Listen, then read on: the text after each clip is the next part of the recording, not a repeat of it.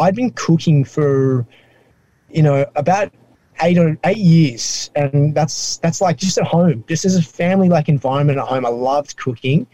And, Ben, you talked about like my mission. And I realized for me, like the reason why I love cooking with my family is because when you're growing up and you're an adolescent and you're about to go off to college or whatever it is, you start to kind of lose that connection with your family physically a little bit.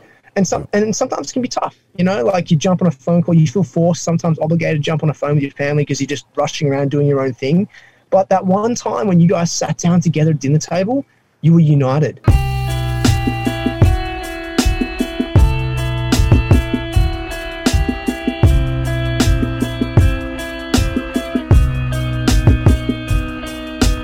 So we tell people, hey, just pretend like we're sitting around a campfire. But today we're going to pretend like we're sitting in a maintenance closet. So it's perfect. Yeah, look, hey, this is not a green screen. I can tell you this is reason for this. This is success right here, boys. That's right. That's right. Love it. Now, if you can hear an awesome accent on the other end of the line, it's not Darren, Tyler, or I. It's Dan Churchill. And, man, we are so excited to have you on the podcast today. And we see you on TV, we see you on Good Morning America and on Food Network and all over social media. And like we were just speaking about before, what we want to learn is how you got here. We want to learn more about your journey. We want to learn about more of the origin. What got you into nutrition and wellness and wanting to, as you put it, I want to read your mission statement. Your mission statement is to use food as a tool to bring people together and enrich their daily lives. I mean, that is awesome. So we want to learn how you got to that, how you got to this point. So take us back to Australia, man, back to the beginning. Australia, I could have swore that was like a Birmingham, Alabama accent. I am so thrown right now. I don't even know how to react. Oh, man. Well, I do drop the roll tide every now and then. There you go. There you go. Guys, thank you first and foremost for having me on the show. It's a tremendous honor. It's really cool when people like you guys recognize what I do. So thank you so much. But yes, my accent is not from the deep south. It's from Australia. I grew up in a place called Sydney in the Northern Beaches, Sydney specifically. So it's a stretch of land that has like 20 beaches going north and south. And it's honestly, guys, like if you think of a holiday destination that's on brochures, it's exactly what you would see in Australia. So if I'm painting a picture of people getting excited to book a trip to Australia, you should. And when you go to Sydney, you have the Northern Beaches. Now, I was not someone who grew up in, I didn't have, my parents weren't wealthy. We got by, but we just lived in a beautiful part of the world. And that really exposed me to outdoors and activity. I also was the middle of 3 boys. 4 if you include dad. So as you boys know, there's a lot of rugby going on, a lot of wrestling, moving around, and a lot of competitive edge. And where'd you fall in line with those boys? I'm 100% the middle child. I have middle child syndrome. So all my middle child, friends out there, I got you guys. Like we all know it's like, it's funny.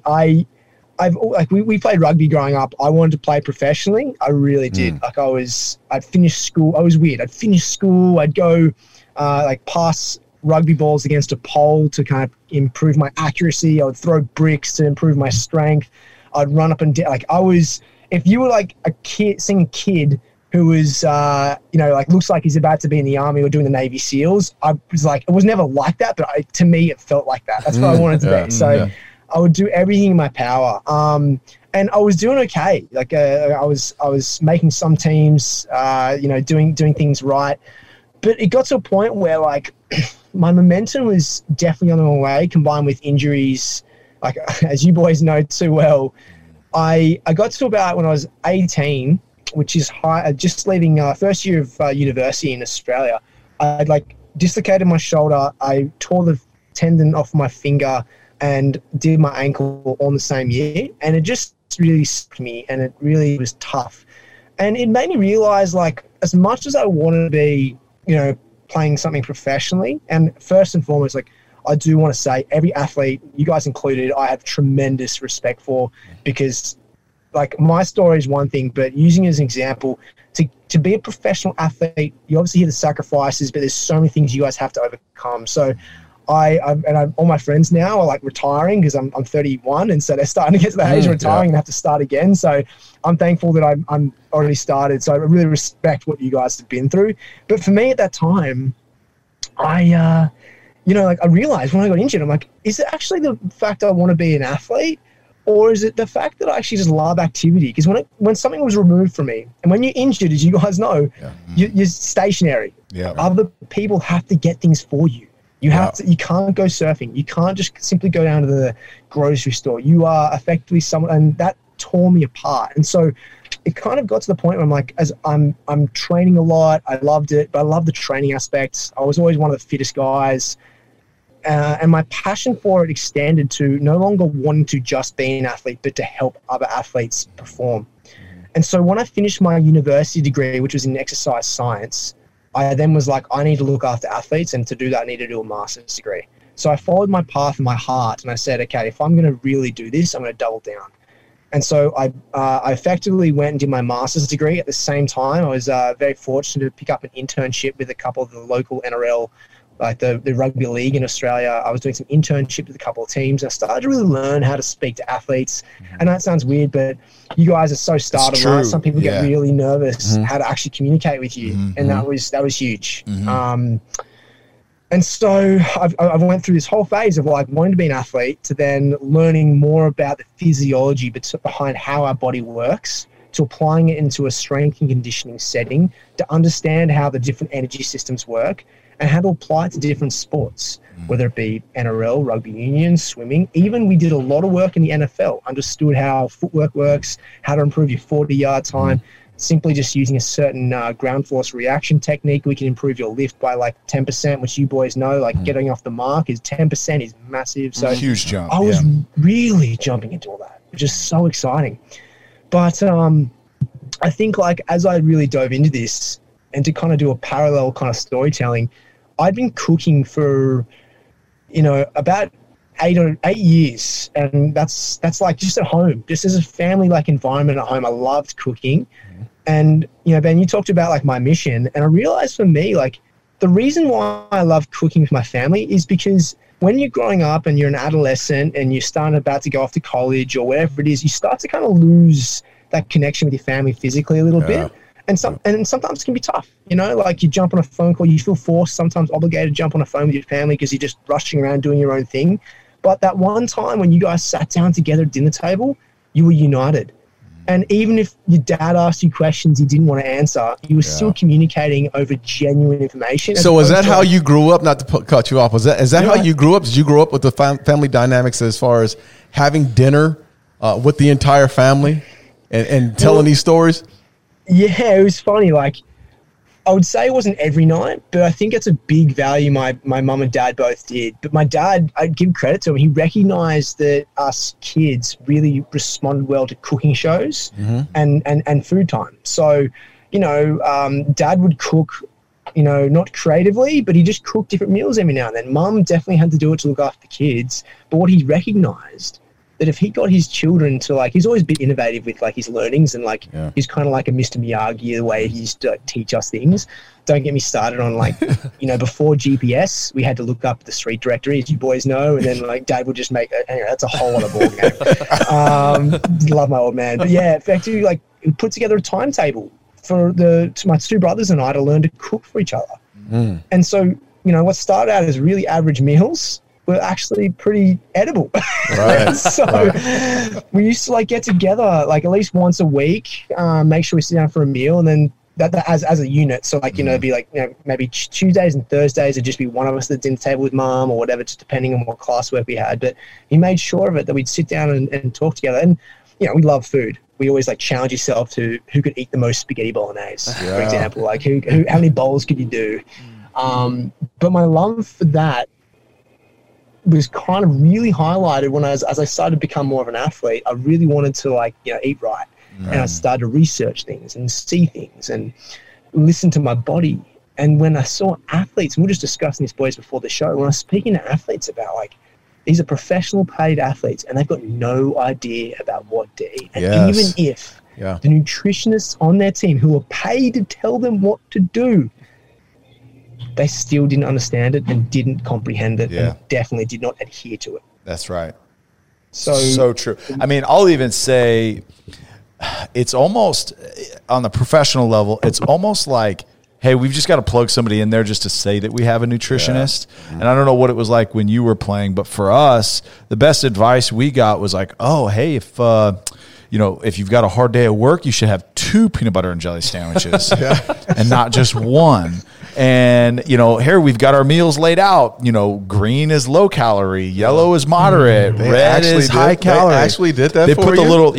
the colored stickers right on the table as they'd serve it. Oh. So, but there was I know, right? Yeah. But there was no education associated with it. Like understanding, okay, hey, everybody's different. Everybody's metabolism is different. Everybody's exertion is different. So, it's like, hey, offensive lineman, you need as much red as you can get, as many calories. You got to keep as much weight on as you can. It's like, well, why? Like, what does that do? And what is, like you said, what does fried chicken or pancake house have to do with the right nutrition that you need to perform at the best level? Yeah. So Dan, go back and tell me, what year was that when you finally, when that started? Because, Tyler's telling you, he retired in 2016.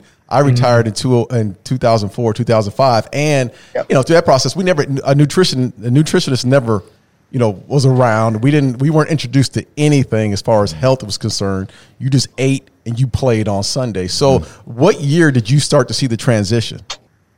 So for me, it would have been 2011. So about 10 years ago. Yeah, maybe 2010. I started to recognize the massive disconnect. And we all hear about today the importance of food for recovery and overall performance. But like I was speaking with these athletes, I was sitting in on the nutritionists discussing with these athletes what they should be eating, and they didn't understand it. They felt intimidated and they were definitely not going to do it, right? So it's like, you guys know, it's like you've done hard day's work and you sit down, you have to do mathematics. Like I love maths, I really do. But the last thing you want to do is start counting food and working out what it is.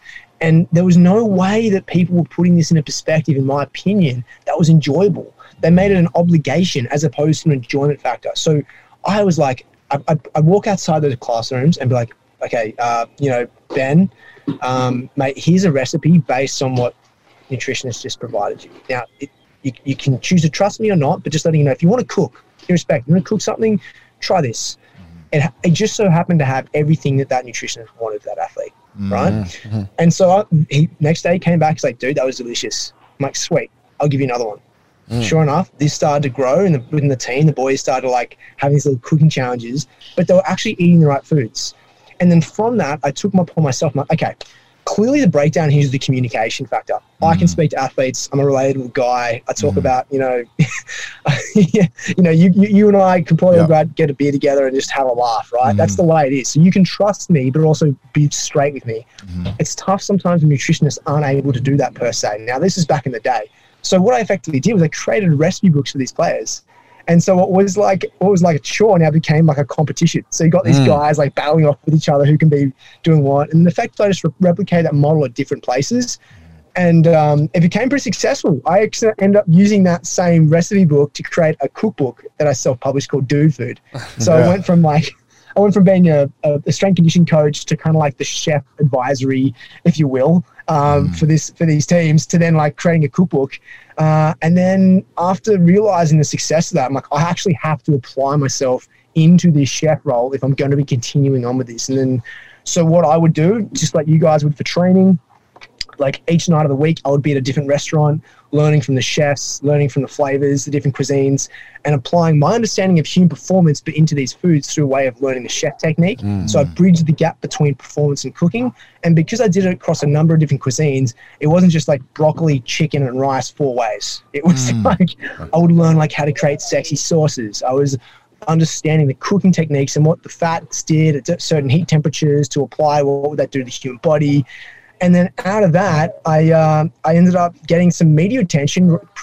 In a nutshell, created more cookbooks, and then created more content.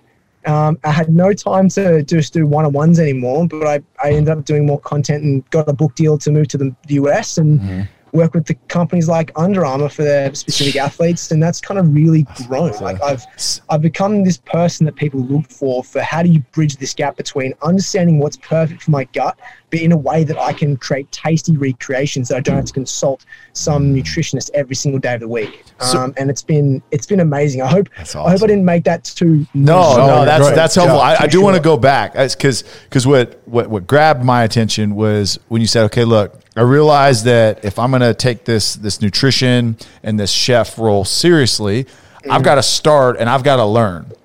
So in Australia, still at this point, how did you get into these different restaurants? Was it just, hey, I just made a call and I was like, hey, executive chef, Lee, hey, will you let me just shadow you? Was that it, or what was the initiative that you had to take to get in there? Yeah, so naive of me. So yes, in the first time I went up and was like, hey, my name's Dan. I'm just looking to learn about the kitchen. And I mean, you don't really hear of free work these days, right? So it's like, firstly, they're like, yeah, but you're going to do dishes first. And I'm like, sweet, no problem. So, that effectively, and by the way, when I went to the executive chef, I was an idiot because you go to a sous or a head chef, right? Oh, the executive chef, as lovely as they are, you effectively, that's essentially what happened. So we went and did that. I did it to like 5 or 6 different restaurants. And you start out just like anything. You do your staging, which is like where you just observe. Then you do your dishwashing if you want to, straight into like learning how to prep. And eventually what would happen is anything in hospitality. Some people would leave. So all of a sudden like, oh, we need someone to prep more. Sweet. So I jump in and do prep. And then all of a sudden the line cook goes like, Dan, you need to jump online. I'm like, sweet. So eventually you work your way up and like I get to like head chef and I'm starting to operate. So by day I was coaching and strength conditioning and by night I was a chef. I was like, the equivalent of being in my own world as best I can put it is like having an alias. So it was pretty funny. I mean, that's insane though, because and again, my understanding, my brother went to culinary school in San Francisco. So kind of understand a little bit of it, but the intensity of a kitchen, right, in a restaurant, like to not only work all day and working with athletes and then to go into a kitchen and everybody's screaming and hollering and it's this and the chaos that is. I mean, that's awesome. And I love the humility too. Exactly. But it speaks to the tools that you have. It speaks to the fact that you were willing to work with the athletes. You were an athlete. You understood what it was what it felt like to be an athlete. And then you worked with them. And then, you trained and all that, and then you went into the kitchen, and then you applied what you learned there. I think the one thing that is genius, and I talked to Ben earlier about this, is you named the book Dude Food. That is marketing genius, man. Yes. You know how many people I'm surprised that I didn't see, because I'm one of those guys, and I'm sure these two are the same way. I'm always looking for a recipe. Like I'm always looking for something to cook on the grill or whatnot, but that's probably the easiest thing to find ever. Dude Food. Yeah, I'm there. Yeah, let's talk about that a little bit, because I think the value here in your story is you had a goal and you decided to take action. You were going to make calls. You were going to do whatever it took to just be a part of this and to do whatever it took to see that your dream was going to be fulfilled. So tell us about Dude Food, the genesis of it, why you created it, because I think it's a really cool story of like I said, just doing whatever it takes to get there. Yeah, appreciate it. So just first and foremost, the actual heart of the kitchen is very similar to that in the sheds before the game. Right? You think about it. You're prepping together. You have a team talk. You've got ready to go. Someone puts some music on. Dockets start coming in, it's game on. So it's exactly the way you're about to line up a halfback who's running through, on a quick slant or whatever it is, you know what I mean? Like you're ready to go, you're ready to fire. And that's so I love that competitiveness. I was like, I'm going to make sure every docket comes in is less than 2 minutes, right? That was my thing. Like I want to make sure it's quick fire and you just get so competitive. It's really cool. Anyway, so going back to the actual Dude Food. Okay, so this is pretty funny. If I was creating, this is the way I thought about it. Who is going to purchase my book? All right. So that when I was actually creating this book, I'm like, obviously I have all these recipes. I've got to market it a certain way. So I've got to break down these recipes into scenarios as opposed to breakfast, lunch, and dinner, because I want to make it even easier for people to actually purchase this book and know when to eat the food they're cooking. So instead of doing breakfast, lunch, and dinner, I did foods to have around the gym. I was actually sandwiching the gym. How to Impress a Girl, which is by far the most popular chapter of any book I've ever experienced. And then like, you know, was it Foods on the Go, all that kind of stuff. And boys, just side note, I've had, that I know of, 7 people propose to girls over recipes in my book. No way. How to Impress a Girl. I know. And you need to create a date nap, man. It's a pretty good strike rate. You know, it's not I was going to say, that's getting you prepped and ready for it. And now I'm responsible for the engagement as well. Exactly. Yeah, it's a great model. Again, it's just like, by the way, here's the upsell as you go to the checkout. But yeah, so like it's one thing to create a book or create recipes. You have to then photograph it. Yep. You have to then put it together in a graphic designer. Then you actually have to find a place that's going to print your books. And this is the funniest part. Like, if you want to learn business 101, lose money straight up. So I created this book. I was like, I'd made good money growing up as a personal trainer, a strength conditioning coach. So I was like, sweet. How much is it going to cost? Yeah, I'm going to make, for some reason, it's like you guys when you're an athlete. You're like, I know I'm going to make the NFL. I'm just going to do it. Like, yeah, sweet. I'm just going to do it, right? So I'm like, okay, 2,000 books. I reckon I can sell 2,000 books. How much is it going to cost me? Because when you're self-publishing, you're putting up all the costs. Right, you're not giving it to a publisher who's going to outlay all the costs, and then you take a percentage of each sale. So I went and did all that. I'd got a good friend to do the graphic designing. I got someone to shoot with me. So we shot all the recipes. Then we put it all together. And then all of a sudden, guess what, guys? You have these books. That's great. But now they're just sitting at home and you have to sell them. so it was really funny. Like my first print run, I think cost me like $18 per book. $18 per book. At the time, like, yeah, sweet. That sounds about right. So I ended up doing a second print run. Guess how much my second book was, boys? Have a guess. Anyone? No, go ahead. $6. $1.10. Oh my gosh. So I was like, okay, I made a mistake the first time around, but at least it averages out okay. Were you selling those books for $100 a piece? Yeah. The first round? Man, I was actually selling for $40. So I was like, that's good markup. 50% markup's great, not including the cost of like the graphic designing or like anything. Yeah. Point was, it was a very expensive learning lesson because it's obviously helped me get to where I am today. But also, you know, it just business 101, do some case study work. Right. But ultimately, I eventually, the best person to sell any product that is yours, guys, and everyone knows this listening, is you. No matter when you take on a new business member, a team member, and you're trying to teach them your system, it's never going to be as good as in you selling it. That's fine. All right. You just got to make sure you live with that, unless you can find a system that works, or you are not solely responsible for selling that product in a certain way. Right. Irrespective of that, I thought about this. I'm like, so I've got these books. Now, who would buy my books? I don't think guys are going to bookstores. Truth be told, I don't think they are. So who's going to buy them? Mothers, girlfriends, and definitely grandmas, because they've got no idea what to buy their grandchildren. Yeah. Like, they really don't. They ask their daughters, they ask their sons, what do I buy you? So and so. So what I would do is I'd go into these bookstores. I'm like, guys, I'm from the local Northern Beaches. I just created this book myself. That's a nice local book. So I really sell it like that. And be like, if you have anyone who comes in here and says, I don't know what to get my grandson, boyfriend, or son, just point them this. Because not only do you want them to cook, it makes them look good because they can start to cook, but also they start to actually understand a basic life skill. And it's affordable. Yay, everybody wins. So what happened was they asked for one. I remember the lady very politely, she goes, Dan, I'll take one. I'm like, sweet. She's like, how much is one? I'm like, I don't know, like, let's say $30 and you mark it up 10. So you make $10 on it. I'm like, the lady was so sweet. She knew in her head that was the worst deal ever. Right. But then she's like, no, I don't want one book. I want one box. And I'm like, oh, sweet. So I'm like, so I had to redo the calculator. I didn't do any Excel spreadsheet, guys. Didn't have anyone. I was just like, naive kid. I didn't even think of a price to sell in the book. And I rocked up with my. You already had them done. You just didn't know what you're selling them for. I rocked up. I'm like, you want to sell my books? How much are they? I don't know. But come with me with a fair price. So I ended up selling out of that box, which had 14 in it in a day. So I brought back another 4, and within 1 week I'd sold out. So I sold 1,000 units in it was actually eight days. In one store? No, it was from multiple stores. Okay, doing the same thing the whole way around. If that was one store, I would just 100% double down on how many stores that company has and just be like, hey guys, exclusive partnerships. So let's reset here. Let's recap what we just heard. Basically, you had this idea. I'm going to make a cookbook for dudes that want to impress girls. Yep. I don't know what I'm doing. I have zero clue, but I'm just going to go hire a graphic designer to take pictures. I'm going to put all these recipes together in a book. I'm going to get them print and bounded and published myself. Now that I have them, I don't know what I'm going to sell them for. I don't know where I'm going to sell them.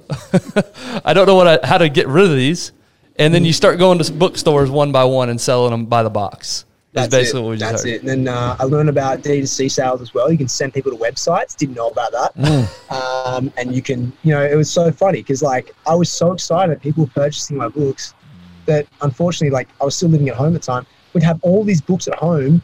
And then there's like all these, the to-go shipping little, envelopes. And so every day I'd be going down to the local post office and selling like, I don't know how many I have. And I've got this massive trolley of these books. And mum was so sweet. She would like, someday she would like pack some for me as well. But it was just a really cool learning. Like if I made no money on it, I would have walked away with the biggest learning experience ever of creating a business. Because, you're creating a product, you're learning to completely sell the product, and then you've got inventory. So you've got 3 pretty key factors in learning how to operate a business. And then, after that, and to be honest, guys, like anything, like if you don't, this is my biggest thing. If you don't know something, which we all don't, we don't know everything, just learn it by asking someone who has. And I just kept asking questions. See, and that's what from Ben's summary, that's what I took, right? Is okay, this is the first time through all this. You're realizing mid-process, okay, hey, maybe I've made some mistakes. I could have been a little bit more efficient. But you did it, and you started the momentum regardless. And it's like, look, I'll figure it out along the way. We talk about it all the time. How many opportunities have people missed because they're just afraid to start because they don't know everything? Yeah. And that's what I would ask you, Dan, is I'm sure you failed down the road. I mean, how have you dealt with failure?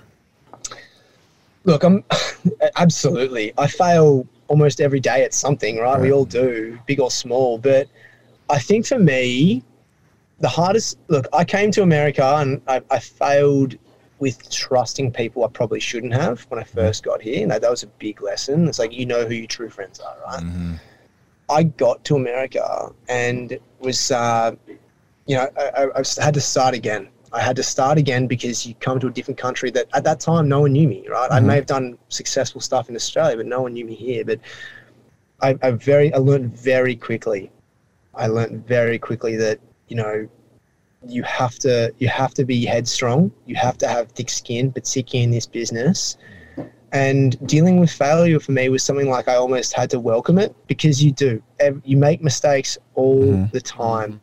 I think that's something that has helped me. If I go into a day knowing that I'm going to fail, and if I look at it with the right mindset, that's what's going to help me get forward. If I look at it as go, okay, this really sucks. How do I get past this? And what do I take away from it that will help me not make a mistake again, or just make sure it alleviates the problem going forward? Like it sounds I guess so cliche, but genuinely speaking, if last Friday I made a big mistake, like in business, and it wasn't huge, but it was a pretty big one. And then today I came up with the same issue, but this morning I was able to handle it based on the fact that I'd experienced it on Friday.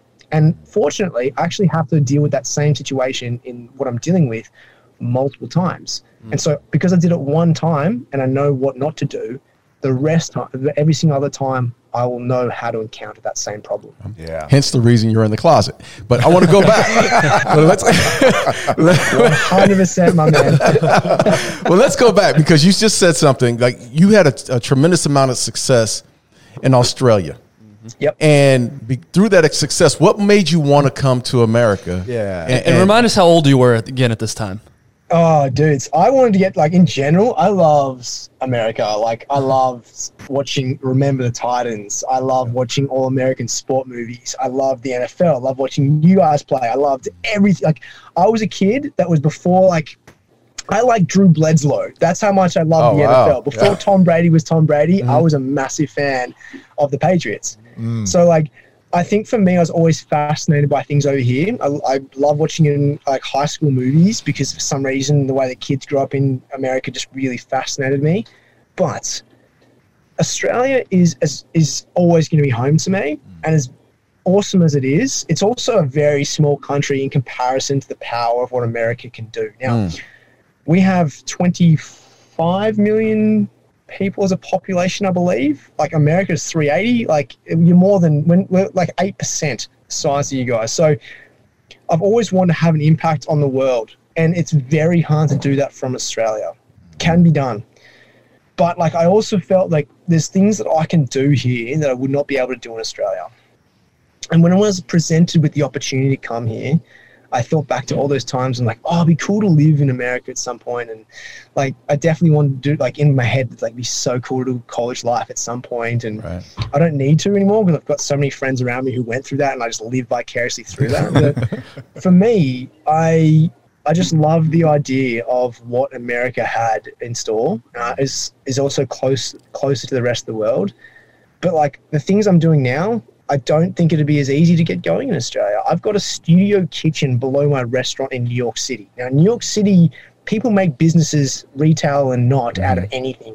And so, like, I have a restaurant with a space downstairs that allows me to do all this content. I don't think that, for one thing, would be easy to get done in New York, in Australia. Like, I just don't think the people would allow it. But ultimately, I think going back to my mission is, like, really is to have an impact on people globally. And in order to do that, I had to kind of leave Australia, which in turn is also kind of a proud thing because anything that I do here trickles back to Australia. I'm waving the Australian flag. Like our country is beautiful. It is gorgeous. Every time I talk about it, people want to go there. So I'm already doing my job by being over here. But I think ultimately I've always been fascinated by what you guys grew up with.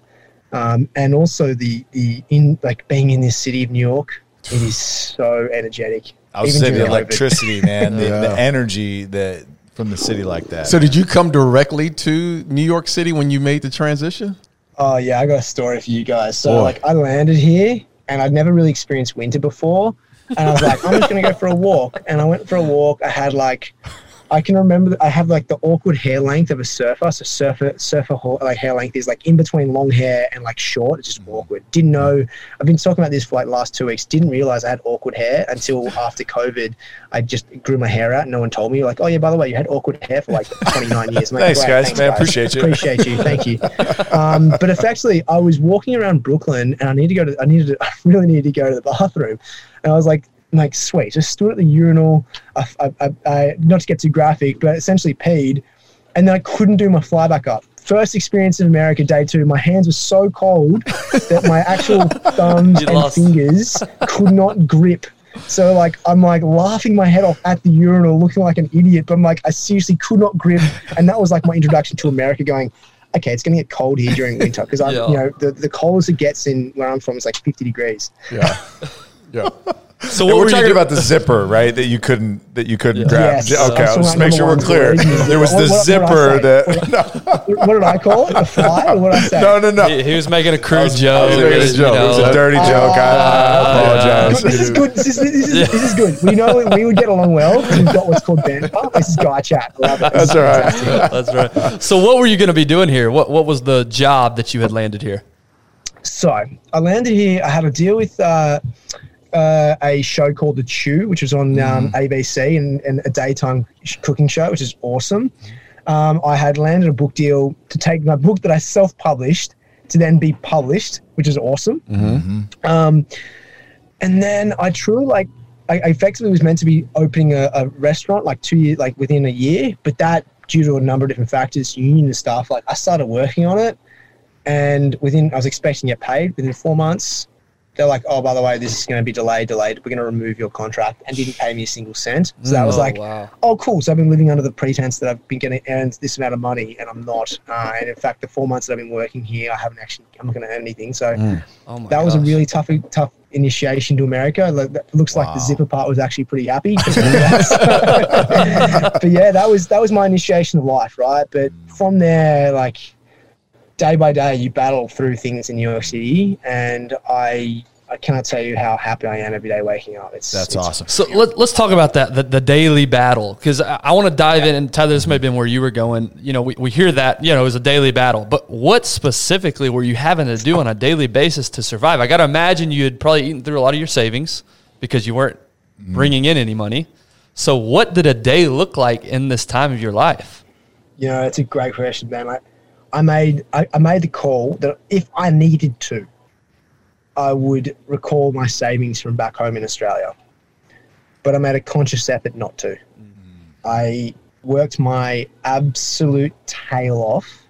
I slept on couches. It was the funniest experience. Like, I remember like a couple of my first Good Morning America experiences or morning show experiences. I'd get picked up in an SUV or like the Escalator, wherever it is, a really nice limo things that I'm like, oh, this is really cool. Like young, out of the water of Australian.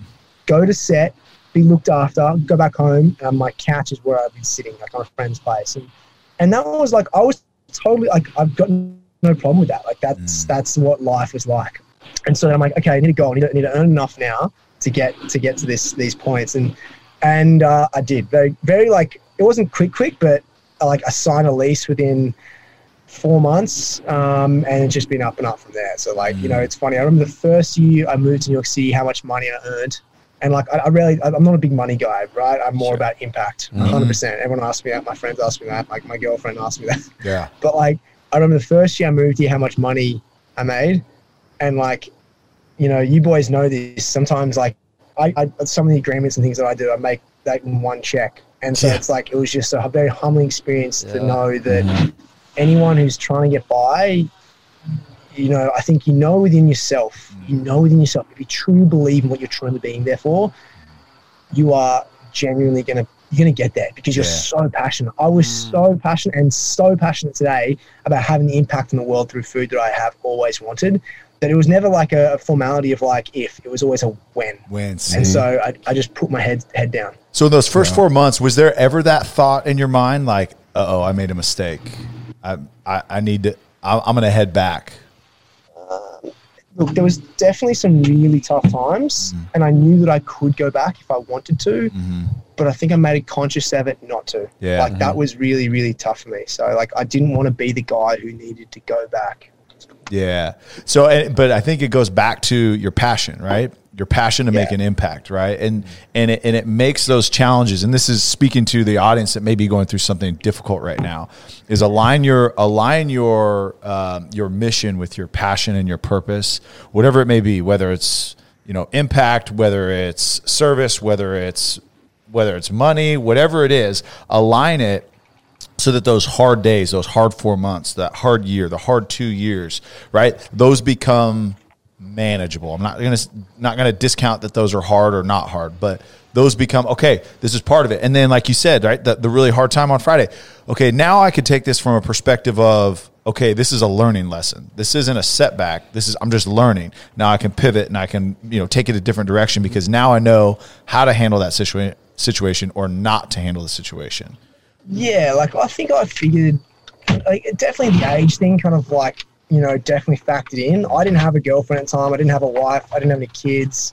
Like I didn't have responsibility. So if it was going to time for me to do it, it definitely was that. But I think I also, like you guys have through your whole career, you've had people who tell you cannot do something. Right. Yeah. And the only person who cannot tell you to do something is you. Yeah. Right. And like, even if you have a coach tells you, sorry, you're not good enough. Great. You can, you get cut, you get dropped to the practice squad or whatever it is. At the end of the day, they have the ability to do that, but you go out there and prove if it's actually only your body can tell you you're not good enough, right? Because you can go get another team, whatever it is. It's a tough thing to think about, but I've always been living by the context that if I'm trying to get somewhere, what is it that's going to stop me? And is it simply just someone else, or is it me just not working hard enough? Right. And I think back then, as I said, I didn't have any responsibilities. It was 100% all me. How many people was I not connecting with? What was I not doing? Was I not cooking enough? Was I not creating enough content? Was I too honestly hitting the gym too much? What was it that was stopping me from doing stuff? How much do I value my time on what's working? And to be honest, I put so much work into something that, like content creation is like a lot of things. It may not pull off straight away. Like people say I'm trying to create, a new series or whatever it is. And like even podcast guys, like podcasts take a while to generate a following, and that's fine, but just know it takes a long time. And eventually you just start to get opportunities after opportunities after opportunities. And like, there's no way that the three of you want to be chatting to me if, like I didn't put the work in, like, you know what I mean? That's right. I'm a cool Aussie. Hey, I'm for sure. Right. I mean, had we ran into each other on the street, we'd be boys, but unfortunately you're in New York and we're in Dallas. That's it. I always say, like, if control the controllable, so control what you can, don't control what you can't. If something happens that's outside your control, don't dwell on it. But ultimately, I just remembered that, like, if there's anyone going to stop me from doing something, it's only going to be me. Yeah, right. Yeah.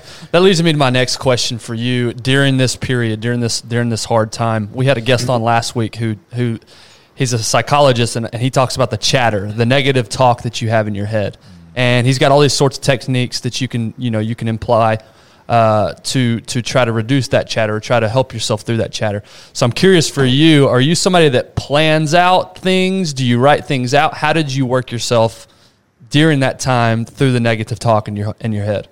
Firstly, Ethan's amazing. He's there you go. I had him on my show too. Okay, yeah. I think he's at Michigan, right? Go Blue. That's right. I believe. Ann Arbor. That's right. There you go. I told you guys, like I'm absolutely unique. I'm an Australian who genuinely is enamored with this American sport. I love it. Negative self-talk is definitely a problem. It is something that we all have it, because we are, like, believe it or not, guys, we can't separate our brain from us as physical people and our mind and everything. So, when you're on your own, you can definitely build up this negative state. Obviously, there's factors like sleep that actually help, and we hear about all these kind of things. But when it comes to planning, I have like my visual. So I have my plans that I want to achieve things for. Right, I have my North Star, if you will. But I've also got things that happen throughout life that I have to kind of like be adaptive to. And I mean in the sense that, let's take COVID, for example. Everyone was talking about how well you plan for something. And I don't believe anyone planned for COVID to take place, right? No one planned for COVID. And the businesses and people that I feel that have come out the other side stronger are those who have adapted. Right. So I kind of like, yes, I have to have a plan. I have to have a plan 100%, running a business, being part of, whatever it is. Girlfriend loves a plan. Like, there's all those kind of things in place, but you have to also be adaptive to the situation. And I think I'm so good at adapting. Like I don't like, if I'm truly am a humble person, but there's two things I'm good at, being very empathetic to people, and which can be a negative. But the other thing is I'm adaptive. So as an example, the amount of times I've gone on morning shows, which is live television in front of millions of people, and the stove will not turn on mid cross. Yeah. It happens all the time. Right. And when you're on live television, you can't really go, okay, guys, cut. Right. Yeah. So you got to learn to adapt to the situation. That's a very shorthand situation. Another one is having like 5 hosts on at one time, and they all want to. It's so funny. It's one of the funniest things, trying to complete a recipe when you have 5 hosts on TV at the same time. Anyway, but like that same thing is like I have to adapt. If someone we were doing meal plans throughout all of COVID, and so when people were like, okay, I need to change my meal last minute, you're just like, yes. You know what I mean? Yeah. Like, this client, we need to make sure that the business still operates. Okay, we'll do it. Someone changed their order and your food is on the docket already, and you're like about to serve it up, and you have to learn how to adapt. Oh, this person wants gluten-free. Like, there's so many things you have to learn to adapt for, and I take that throughout my whole life. So yes, I plan. But I also adapt. So I want to pause real quick. All this talk about food and the community that it brings, and all the great benefits of having good food. And I want to talk about some really, really great food that we experienced recently up at Choctaw Casino and Resort in Durant, Oklahoma. So you think of a resort or you think of a casino, and the first thing that comes to your mind is not necessarily, amazing food. Maybe if you're talking about Vegas, there's good restaurants. But tell you what, Choctaw Casino and Resort has as good of food as you'll find anywhere in the Metroplex, starting with the steakhouse that they have there, 1832. I mean, it is fresh. It is amazing. Dan's talking about making sure, hey, you've got a good mixture of vegetables, got a good mixture of protein, a good mixture of carbohydrates, so that your gut is working correctly. Find all of that there, and it's incredible. And talk about the community. Pair it with a glass of wine. I mean, it is absolutely amazing. 1832 Steakhouse. So now you're looking for something a little bit more casual, a little bit more just, hey, I got to fill my belly because I've been hitting the tables all day and I forgot to eat over the last 12 hours. Guy Fieri has a restaurant up there. It's an American cuisine. I mean, you've seen his stuff. I mean, it's burgers. It's just amazing. It's one of those things that Dan talked about. Is it's good sometimes to treat yourself. It's good sometimes that, look, you're not going to be so strict your entire life. This is one of those things that, hey, look, you deserve it. You deserve a great Guy Fieri burger. A couple things also coming soon is the Reserve, really high-end lounge. Again, talk about community, the conversations that are going to happen there. I mean, they're just going to be just incredible relationship-building conversations that happen there in the lounge called the Reserve. And then also the Platinum Bar. Platinum Bar, you literally don't have to lift a finger. They do everything for you, full service. It's incredible. But one of those things, I mean, we're talking about food, talking about all the benefits of it. Choctaw Casino and Resort has the best of the best. I mean, and along with it, I mean, there's all sorts of stuff on top of it, on top of the food. For the month of July, we're talking about over $1 million in giveaways. You've got a $700,000 giveaway with Corvettes. You've got a $750,000 giveaway. All you've got to do is go up there, play with your member card, enter to win, and you get a chance every Saturday. They're making draws. So make sure to get up to Choctaw Resort Casino for some great food. That's awesome. So you came to the United States not knowing a ton of people.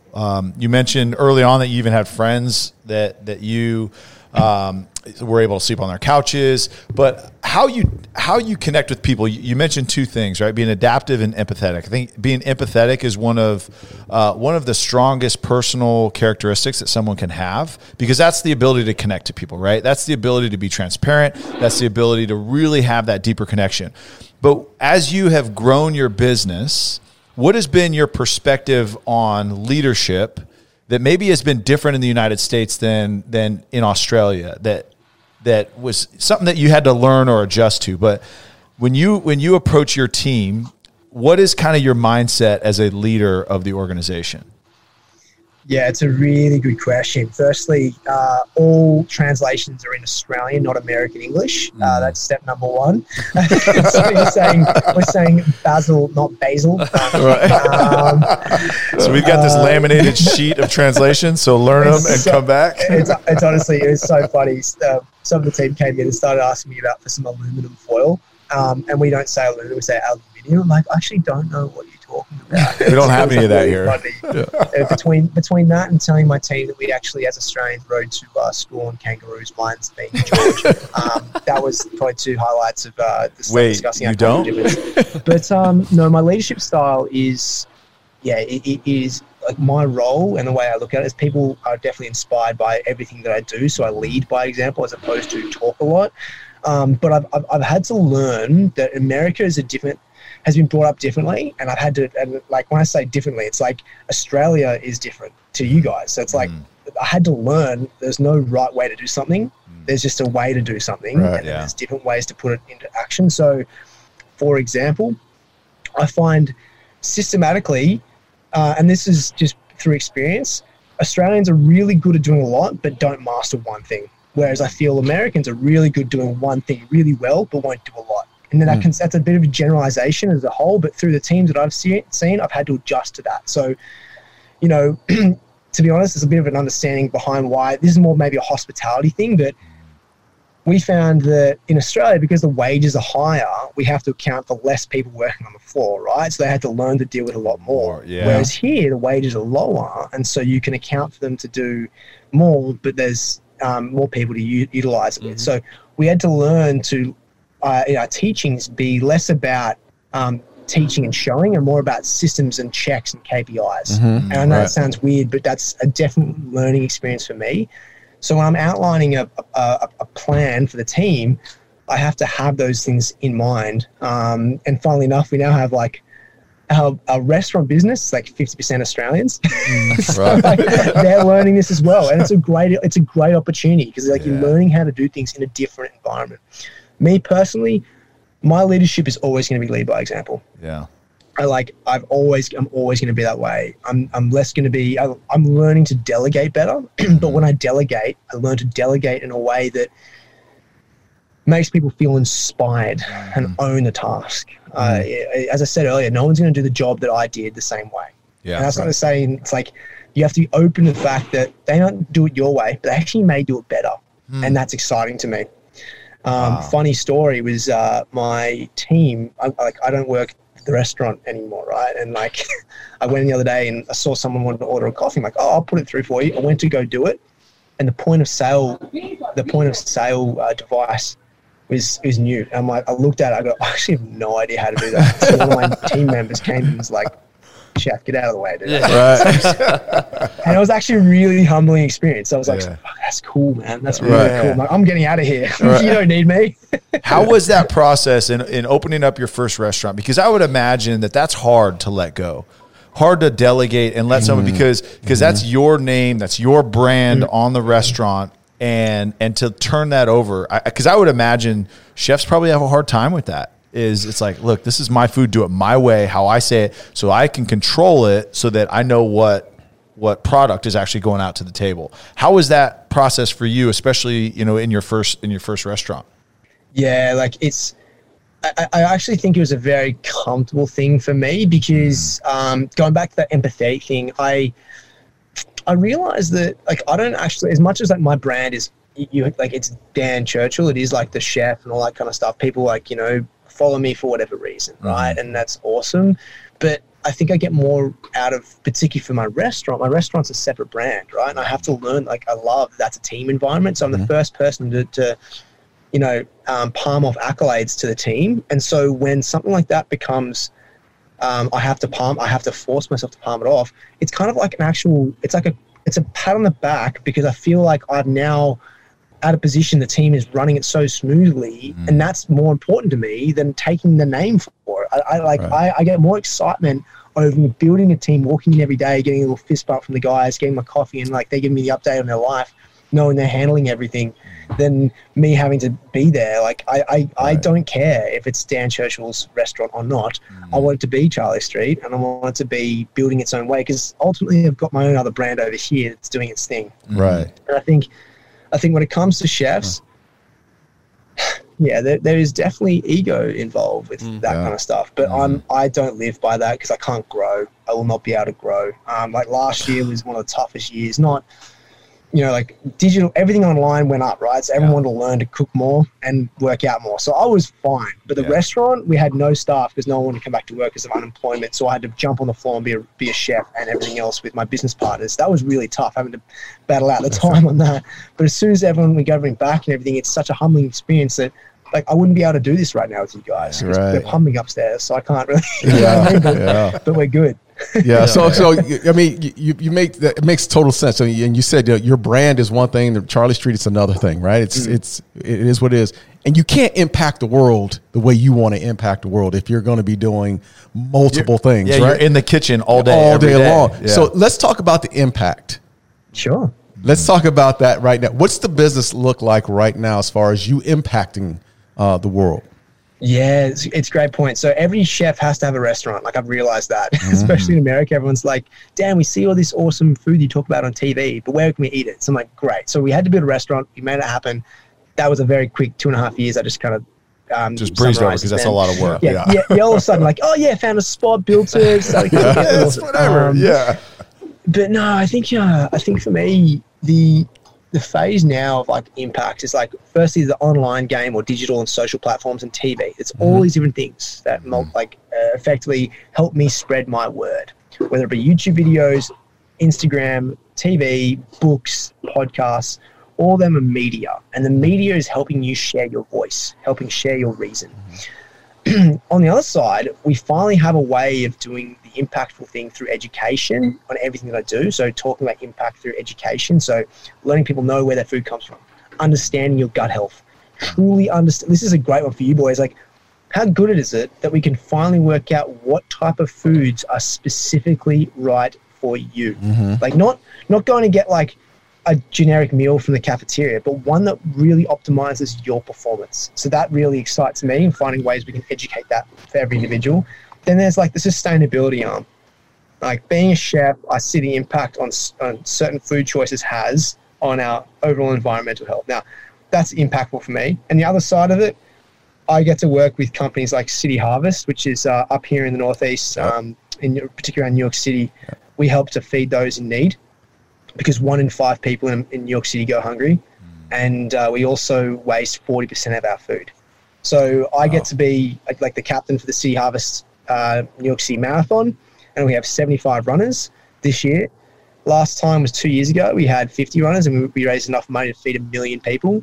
So that's a quantifiable number to me. So that's another form of impact, which is really exciting. And then I guess another one is the fact that at the restaurant, we are not solely plant-based. We are plant-forward. So we just encourage people to eat more plants. That is a defining factor in why our society can be healthier, is just eating more plants in general. So if you have your chicken, just eat it with more variety of plants. We've developed a product to them at this point in time, which would technically compete with the likes of Beyond Meat, but are actually good for you.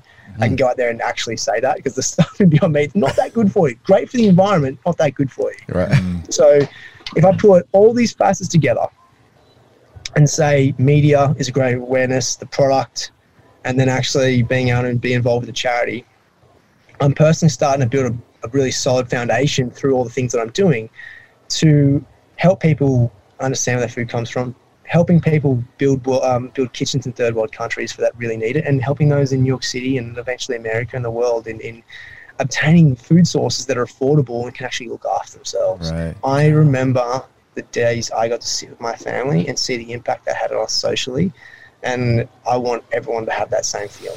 That's incredible, man. There's a lot to unpack there. There's two main questions that my mind goes to that I want to make sure you cover. Number one is, and I point this out every episode, but I think it's so important to point it out every episode, is people always are led back to serving others, and they attribute their success to the service of others. You mentioned early on in your story that once you ran out of, your dream and trying to fulfill the rugby goal and realizing that wasn't going to work out, you immediately switched to, well, how can I serve people? How can I help others? So why is a servant mentality so important to you? I've just always been someone who wants to help.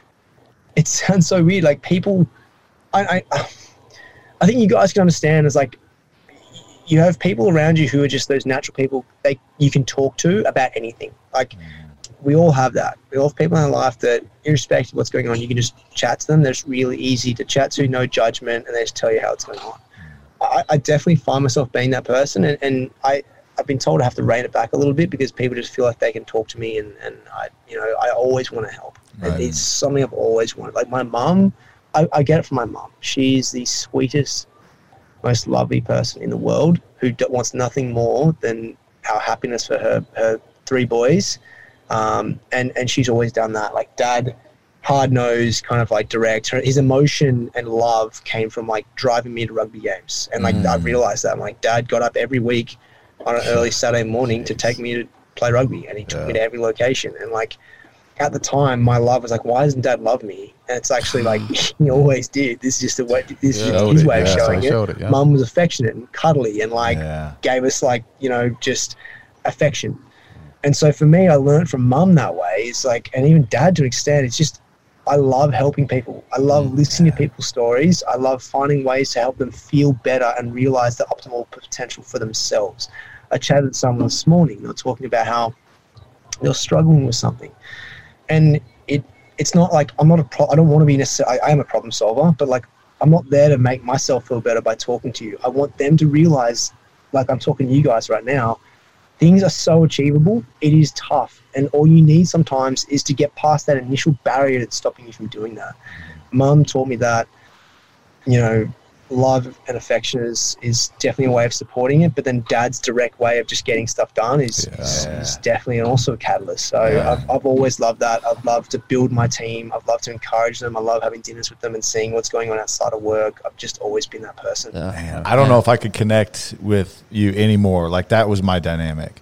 For sure. Like my dad, I don't think I ever said I love you to my dad until I was 21 years old. But he was at every football game and every weigh-in. He had a bag. He had a Egg McMuffin waiting for me after I weighed in and made weight. But he was always there, and that was his way. And man, I totally feel that. My mom was the same, man. That's a segue to my second question for you, because you mentioned earlier in your story, and this is what we're talking about now. The tie of community and food. Why is food and community so synonymous with each other? Well, we were like, there's so many ways to answer this question. Like, let's think historically. Like, we hunter-gatherers, we evolved that way. We did everything communally through that, right? And we've established cultures around food. Italy, like the fascination of food in Italy is amazing. Like, you look at like Creole, like there's different levels of it all. Like every part of the world, and each culture and each community has a respective way of traditionally doing things. I love the food, and this is the other side of it. Like when I don't do nutrition, I'm talking about like the storytelling of food. Right? When I get to do travel shows and I get to like experience like Southeast Asia, like talk about like why they do things the way they do. It's all to like get up, look after their kids, clothes, make food, rinse and repeat. But they do it in a way that is so special. Italians spend every last dollar on the best Italian tomatoes they can have access to, right? And I can guarantee you look at like why they live so much longer is because the communal aspect, the endorphin rushes, the amount of happiness they get from those moments together as a family is unmatched. And so I think the always thing I always say is food is so powerful. Because if you put a bowl of ramen in front of a Japanese lady and I don't speak a word of Japanese, I can still communicate with them because she will smile, she will respond, and we've had a moment, and that is communal.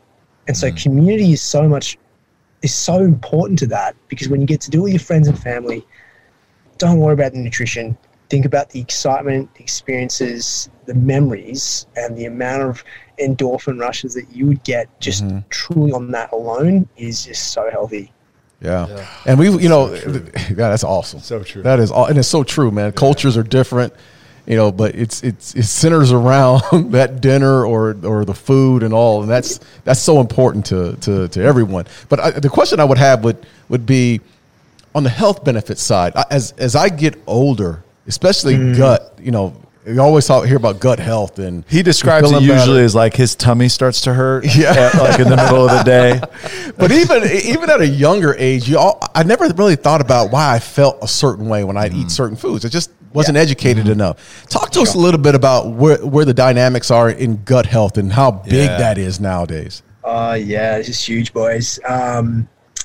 Wow. Okay, cool. So let's step into. I'm going to start this one off. So I'm just going to say like this. Your body is amazing, all right? You have your gut and you have your brain, and technically the gut is recognized as a second brain. I personally call it the first brain because my gut thinks before my brain does sometimes. It's hungry and tells me what to do, and I think you boys can add some. Right, 100% agree. When you're hungry, your gut tells you, and then your brain responds. That's why you get hungry. But we have more nerves in our gut than we do in our brain. We have unbelievable ways of responding to certain things by what we eat. We have, our brain is amazing in itself, which sends messages to and from the rest of our body to enact things, but it is definitely reliant upon what we put into our body and ultimately into our gut. So this is what's important. So in your gut, you have all these wonderful little warriors, if you will. I always like refer them as like offensive or defensive linemen. And they are like there to support your gut, right? What's interesting though is you need a variety of players, because if you had, say you had millions of Patrick Mahomes, as good as millions of Patrick Mahomes is, he's still going to, get rushed. He's not going to. He's not going to protect Patrick Mahomes' backside. Right. Exactly. Exactly. So you need a whole team, and they each have their own special role, right? So if you had the Kansas City Chiefs versus a Patrick Mahomes elite team, Kansas City Chiefs are going to beat Patrick Mahomes every single time. Right. What you want to do is provide each athlete with their own respective nutrients to help them grow. Now, each bacteria, we go back to bacteria, are these individual athletes. Now, each one responds better to a particular prebiotic, a dietary fiber. Where do we get dietary fiber from?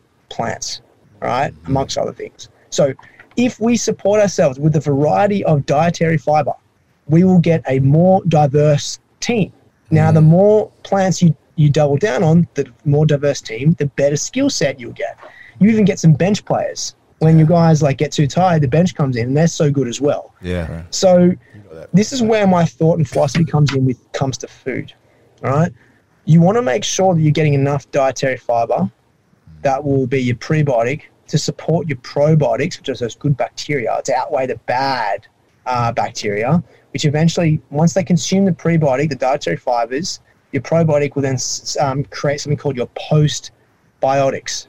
All right. Pre plus pro equals post. Sorry if I'm getting too scientific, just jump in here, guys. But essentially that will then, your postbiotics do some stuff like effectively they are, and this information, by the way, I'm getting from a very good friend of mine named Dr. B. He's like the Gut Health MD on Instagram. He's amazing. He talked about these short chain fatty acids, these postbiotics, being the gatekeepers, the VIP, the security guards at the hottest nightclub in town, at the blood-brain barrier in your brain, letting the good things in and the bad things stay out, right? So that's amongst one thing. It also helps with immune response, immune support. So the way that you're able to actually look after yourself better is through what you eat and making sure you get that diversity. And ultimately, that's my philosophy when it comes to, it doesn't matter if you eat plants or animals. It's more important that you get a diversity of plants. Right. That is my philosophy. Okay. No, that makes sense. So that's So sorry, because this is something. By the way, this is personally, dude. You guys are looking to each other, going, "I think I get it." You said my head's spinning with a million questions right now. So I think as a culture, and I'm just going to speak specifically to the United States, right? We've got a lot of gut issues because we've got dietary habits that have just kind of been ingrained in us, right? Whether it's like, oh, hey, I'm just going to drink milk all the time, or hey, I'm just going to have a ton of gluten because that's what I had, or I'm only going to eat whatever it is, whatever your historical influence has been on your diet. So to those maybe that have struggled with it, that may be losing some of these enzymes and bacteria in your stomach, like you said, the offense and defensive line, can you replace those enzymes with the right diet? So say you're like, okay, look, I figured out where I'm struggling, where I'm maybe, insufficient in this or insufficient in that. Can I recreate and draft or sign some other guys on as a free agent? Oh, I love this analogy. Yeah. Think of us as we are going to create the Tampa Bay Buccaneers of 2020, right? So like they recruited Tom Brady, they got the Gronkowski, they got Brown, and they won the Super Bowl after having a tough start. That's exactly what this is. Yes. The most exciting thing is you can change your gut flora to better yourself, and it all starts with your food. Now, I'm not expecting society to all of a sudden change directly to what I want them to.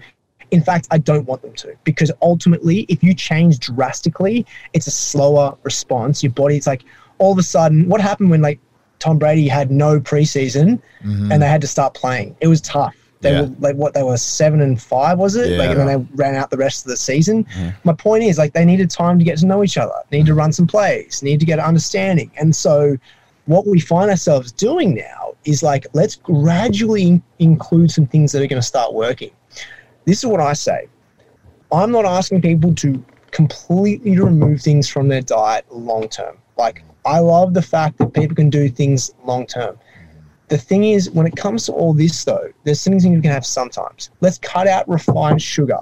All right, and we cut out refined sugar, and when we do that, we can actually, ultimately look after a lot of the diabetic problems we have already. We can reduce inflammation, and that is like, honestly, the simplest thing you can do is just one thing: remove all the added sugar. All right. Okay. Now, can you? Sorry. What does that translate to real life? Can you give us some examples of that? Because I'm sitting here thinking about. So I'm thinking about the folks in our office who may have no clue what a refined sugar is. I love that. So, all right, we're gonna play a game, boys. Put your hands up. Put your hands up. Put your hands up. There we go. All right. So put your hand down if you added a refined sugar, such as just a table sugar, to your coffee or tea this morning. I did not. Good boys. We got some legends in the house. Okay, so did you add any form of additional sweetener outside of honey or maple to any of your breakfast cereal this morning? Yeah, you're dumb. What do we have, Dad? What do we have? No, I added a creamer. You had a creamer. Okay, so inside your creamer, there can be high fructose corn syrup, cane sugar, anything like that you'd want to try and avoid. Okay, that's me. That's the kind of stuff. Okay, gotcha. Okay. Final question. Final question. We're back. Who actually had granola or any form of breakfast cereal in the past week? Oh, me. Oh, Dan, you're out then. Granola, man. You're out, dude. So, boys, hands down. So the exercise is effectively added sugar. Refined sugar is simple sugar, so confectionery sugar.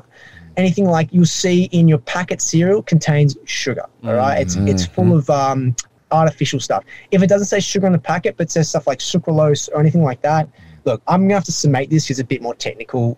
Some show notes for you boys, but effectively, added sugar or refined sugar is sugar, sweetener, or anything like that that's added to tea, coffee. You'll see it in breakfast cereals. You'll see it in granolas. Obviously, cake, coffee, all that kind of stuff. Cake, biscuits, of cookies. That's just natural stuff. You'll see it as well, even in confectionery packets of chips. They actually add some sweetener to it sometimes just to give that salty, sweet response. Yeah. I think for me, the easiest one is like, we all know that chips, fries, sugar, candy, that stuff's not good for you. That's obvious. We know that. I don't need to tell you guys two of my three favorite foods. What are we? The secret though is like avoiding these ones that people don't know about. If you're having breakfast cereal every single day and you're having like Nutri-Grain or anything like this from some of these big conglomerates, they're adding a lot of sugar to it, right? You're having so much sugar. If you're making your own granola, which is very simple to do, you can use maple or honey, it's a much better alternative, right? If you're adding sugar to your coffee or your teas, where you have like 1 sugar, 2 sugar, or even sweetener or stevia as well. I was going to ask you stevia because that's got the label of, it's the healthier option. Yeah, but it's like a little bit healthier. It's like Diet Coke. Okay. You know what I mean? It's it's okay now. Look, so in saying this, guys, I'm not saying never to have that. I had ice cream last night. Right, I'm living this life, but I rarely have it all the time. I don't have it all the time. I rarely have it, but I'm going to enjoy it every now and then. Right. So cutting out refined sugars is the number one thing that's going to do so much to your life already. And actually, sugars are like very addictive, so you do have to learn to slowly wean your way off. Some people are cold turkey, but we're seeing better studies. People doing weaning off. The second thing is just get more color in your day. If you go to a barbecue joint and like brisket, ribs, all the good stuff is on the menu, just try and add in the salad. I know it sounds weird, but that is so hard for your body to digest all the protein that's in that. Right? If you don't have, this is the best way I put it, protein, carbs, and fats. We hear about these macronutrients all the time. We have all these wonderful micronutrients though that everyone needs. Yes. The protein in this analogy is cement. Now we're building Jerry World. Now Jerry World needs all this cement. Right, so Jerry World is after, say, a ton of cement. Now, that cement, we go pick it up. We take it down the road. A person gets out of the truck, activates it, and then someone else starts to put it where it needs to. Now, in order for that to happen, if the cement is the protein, you have to have all these micronutrients that were, like, say, the road, the person who activates it, the truck itself, to help your protein get to the source it needs to. Gotcha. So in order for it to get there, if you're Deion Sanders, you need to run down the field. Like, you need to have blockers in your way. If you don't have blockers, you don't have to. It doesn't matter how many Deion Sanders you are. Like, you need people to block you. Right? I don't know if you asked Deion, he'd say he didn't need them. No, that's a good point, actually. Yeah. My point is, we need support. Yes. And if we just had protein, we don't have the rest of the support to activate what the protein is meant to do. That's a great analogy. That was a great analogy, man. Thanks, man. I mean, you really broke that one down. No, seriously. Yeah. So step number 1, refine sugar. Cut it out as best you can. Okay. Number 2, just eat more plants in your week. Just see if you can get some more color, because every color associated with a plant is associated with a beneficial nutrient. So you got your reds, your purples, your greens, just try and add some more color to your week. Like, we have a full process involved in doing this, but it's like, think about how many different plants you get in your week. So see if you can add an extra 5. Just see if you can do it. I want to honor you real quick because of, as we said, maybe, I don't remember if we had press record or not, but we first heard you on Nick Bear's podcast. And ever since then, literally my thought has been, okay, how can I implement more color into my diet? Because That's awesome. I generally see myself as a healthier individual. I like to make healthy choices, but when I was being self-reflective and honest with myself, I wasn't getting near enough plants in my day at all, and not near enough color. Right. And so what I've been thinking about the last few weeks, based on your advice, was okay, how can I implement more color into my day and more plants into my day? It's been and my energy levels have increased. I just feel better. It really does make a massive difference. I can tell you how to get some more color in your life. Let me tell you. Moving on. Let's talk about my love for you later. I want to go back.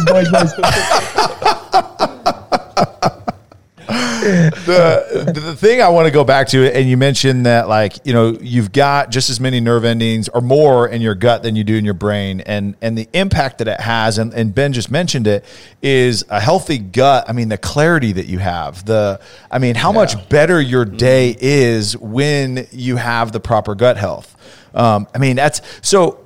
So to go to that, you mentioned, okay, everybody's a little bit different, right? Everybody's got a different makeup.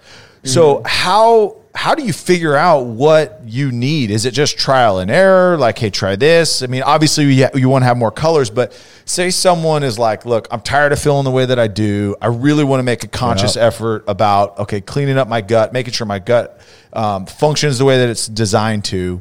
How do I know what to? Are there tests out there to do? I mean, what are the steps for those people?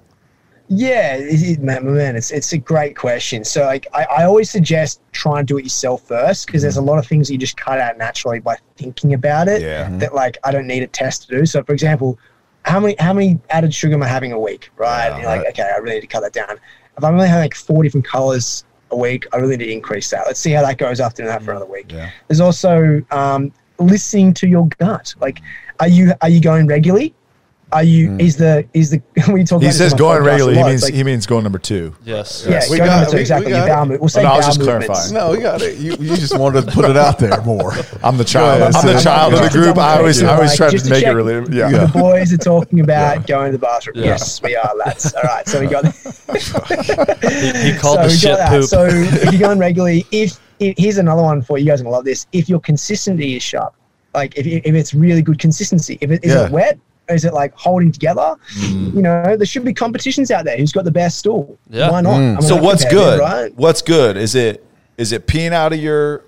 No, dude, come on, Or is it solid? He needs it. He's a former wrestler. Wrestlers. Yeah, when I wrestle, football players are like I go this, 6 brother. weeks without a stool movement. So Wow. Look, look, this is really. Am I allowed to swear on the show? Yes. Darren, my kids can't watch the show because Darren disregards. Every once in a while, I throw out. I love that. Well, I just say this is really good shit chat. So, effectively, you're looking for is something that's not super hard. That's like trying to squeeze a lemon out, but you don't want to be wet. You want it to be somewhere it's like soft but hold its shape. Okay. Right? That's ideal. And you don't want to be going every 2 hours. You want to be going regularly. So, like, if you're regularly 3 times a day, sweet. If you're once a day, sweet. If you're once every 2 days, we're going to start thinking about what's going on down there. Yeah. That's not ideal. You want to be ideally like, 1 to 2 times a day is realistic. And consistency should be good. But yeah, so like there's that stuff as well. there are tests out there. There's a company called Zoe, which is fantastic because they give you fat, glucose, and your gut health, so you truly understand what works, and then they tell you at the end like what you should be eating. So they tell you what you're deficient in, which is really fantastic as well. Awesome. And what you like, we're generally seeing consistently, like people are just deficient in a variety of plants. Right? Like we talk about celiac and gluten intolerance, and there's a number of factors to talk about there, but just to keep it summated for that, like gluten is something that to be a celiac or have issues with gluten, there's three things that have to happen. One, you have to have the gene, all right? If you don't have the predisposed gene to having that intolerance, then it doesn't matter, right? You can eat as much gluten as you want. The second thing is you have to have effectively what's called a disruptive gut, so gut dysbiosis, which is effectively where you have not allowed your gut to, it's effectively where the bad bacteria, so the bad bacteria outweigh the good bacteria. You want your good bacteria to outweigh the bad bacteria. Okay. And the third thing is you have to eat gluten. So if you don't have the gene, you're sweet. If you do have the gene, you just got to make sure you look after your gut. And even if you do have gluten, you look after your gut, it doesn't matter. Does that make sense? Yeah.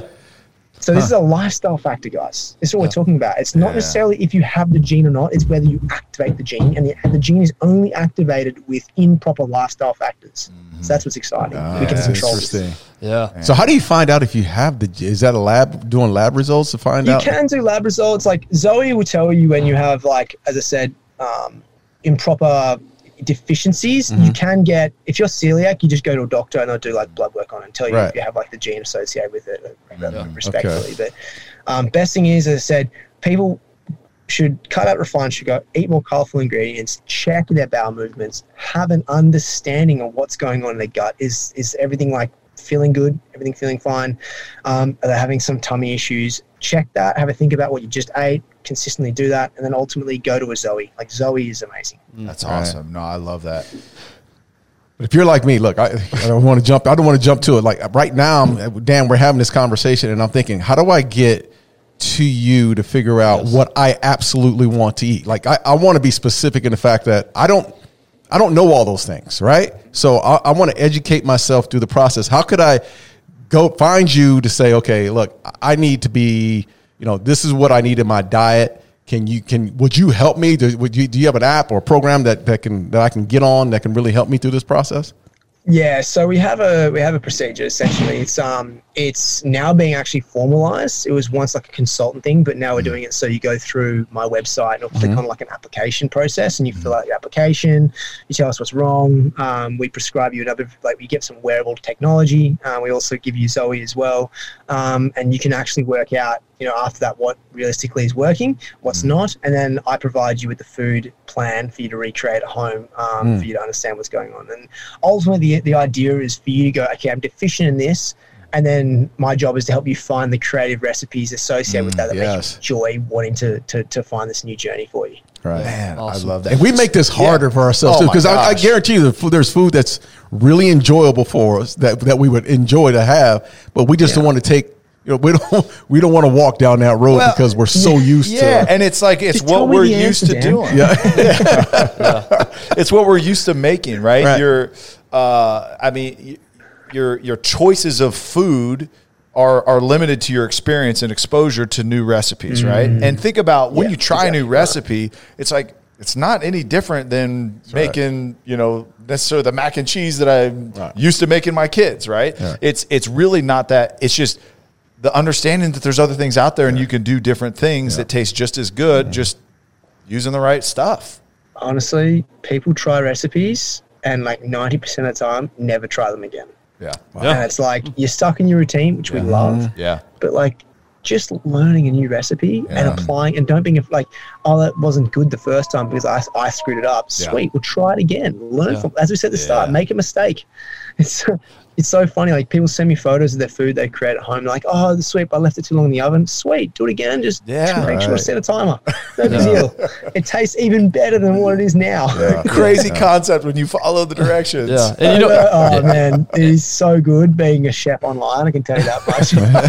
And it all comes back to what we were talking about earlier, the community aspect. And again, going back to, listening to you on that earlier podcast, it also reignited, I enjoy cooking. And it reignited this desire in me to want to cook. And so now me and my wife cook together. And now we have our kids join us. So it's a community type atmosphere, doing something, trying new recipes, cooking, just having fun and enjoying each other. And I think that's that's the overall theme here is community and food and how related they are together. So by cooking together, you mean you open that can of tuna that you eat every day? And then she puts the mustard in it, and then you give it to the kids. Look, I love that. But if I'm going to say anything, because I'm assuming you got a bunch of dude listeners, love all you boys out there, shout out. But I'm just going to say, if you're either looking to impress a girl, here we go, or looking to impress your girl already, cook. Yes. Agreed. Because it is unbelievably impressive what happens. Here's the thing. It shows you cared and thought because you actually went out and actually put the time in to get the recipes. Mm-hmm. You had a plan in place to actually go and actually, I'm going to do something. And you were being spontaneous and loving. Yes. And all those key things. Girls love a guy who can plan. Girls love a guy who looks after, her. And food, honestly, is the way to a girl's heart. But the one thing a guy always needs? What's that, man? A freaking game plan. So if you can give me the game plan, I can make it work. I will know where to go. Central Market, Whole Foods, I'll go get the food. I just need the game plan. Yeah, just tell me what to get. Tell me what to get. I got you. That's where I come in. Yeah, we're working on the ability to click one button and all the food can just come sent straight to you. You don't have to go shopping. How's that for you? So what? Yeah, one sec before because I want to get a lot of more information about you to share with the listeners and our community here, because I think, man, you're going to be an incredible resource, not only for us, which we're excited. I'm excited to dive in. But you mentioned you've got a girlfriend now, and you said, "Hey, way to their heart." So I want you to take us into your apartment, into your condo in New York. That first date, right? Is it like the movie, right? You got candles, you got the towel over your shoulder, you got wine poured. I mean, what does that setting look like? When she first fell in love with you, was like, okay, this is him, this is my guy. Well, she said it, funnily enough. Just to preface, she actually said, and I'm not trying to make this sound as humbling as possible. She said she knew within 40 seconds of me talking to her, but that was actually we went on a nice little drink, right? Yeah. And that was a win for me because I'm far out. I thought I had to close by cooking, and I didn't even have to cook yet to get to that point. This girl's really special. She liked me after 40 seconds as opposed to having to wait for my full trump card, right? Yeah. So then a week and a half later, I'm I'm going to cook for you. And I made I just executed a really simple dish, and I didn't want to go outlandish and tabletop and all that kind of stuff. Yeah. It worked. So I think that's one thing. I got a question for you. Is she an American girl? No, she's an Aussie, man. She's an Aussie. I was going to say it's your fucking accent, but I can't throw it out. You're I don't know why she fell in love with me in 40 seconds. Well, I could tell you why. I fell in love with you the first 40 seconds too. Oh man, no, she's fuck. I'm probably over your accent because I'm dealing with all these Aussies, and then she moves over here and meets me, and she's like, "Oh, can't escape." That's awesome. Well, man, this has been so much fun. And before we get to our final question, I do want to direct people because, as we said, you're the expert here. Anything food related, if this conversation sparks something within you want to change the way that you approach food. There's a few resources that you can reach Dan. His podcast, first of all, The Epic Table. That's one way. DanChurchill.com is another. And then all the social medias, IG, Twitter. Are you on TikTok? Are you doing any dances on TikTok? Mate, I just started doing TikTok. I tell you what, it's I feel old. I tell you that much, and I'm not even that old. I was going to say, you're 31, you said? What's that, man? You're 31? Yeah, I'm 31. Yeah. So Darren, Yes, I'm subscribing to you got website right now. I'm sorry. You got 20 years on Dan. Yeah. How do you feel about yourself talking to Dan? I know you got 3 Super Bowls, but what he's done by 31. Man, it's incredible. Dude, I'm subscribing right now to the website. I'm about to get signed up. I told you I need a game plan, right? Yeah. There it is. Speaking of TikTok, our producer's in her young 20s, and she's trying to get us on TikTok. And to your point, it's a different world, man. It's a different world. It's wild. You thought Instagram was fun. Have a go at TikTok. But no, I'd love to see the 3 of you on. That'd be hilarious. Yeah, we're going to start our dance challenges, and it'll be great. Awesome. It'll be good. So you won't catch me on it. Talking about that authentic, transparent. Like, I'm going to be authentic that I cannot dance and I will not dance. All right, Dan, last question, man. And there were so many nuggets of gold in your story of just getting out there, putting yourself out there. Just start. Don't worry about it, having all the answers. Even when you don't know exactly where you're headed, just go. So as you look back on your life, the final question we ask every guest is this. If you could go back to any point in your life and tell yourself one thing, doesn't necessarily mean you go change anything, but if you could just go back and tell yourself one thing, where do you go and what do you tell yourself? Ooh. That's such a good, I'm trying to think of all the key moments in my life. I think, honestly, people say, would you change anything? Or what would you tell yourself? And I think I always go back to that moment when I'm on that couch and I was so happy then. And not as happy as I am now, but I was still so happy. But I just tell myself, just keep being you. Honestly, stay who you are. Don't change, and you'll get to where you want to be. And I think that's I've learned that in this world that if you're someone, you're fake. If you're not you, and then you get some accolades as a result of that, those people who liked you for that aren't your true friends, because when you actually who you are truly meant to be, they'll drop off, and then all of a sudden you'll lose those people. You'll obviously feel tough about it, but your true friends around you will love you for who you are, and also you'll get to where you are when you are super passionate and genuine. So just stay the course is what I would say to myself when I was first year in New York City. Love that. Great answer. Hey Dan, where do I find you at Charley Street? Where exactly are you in New York City?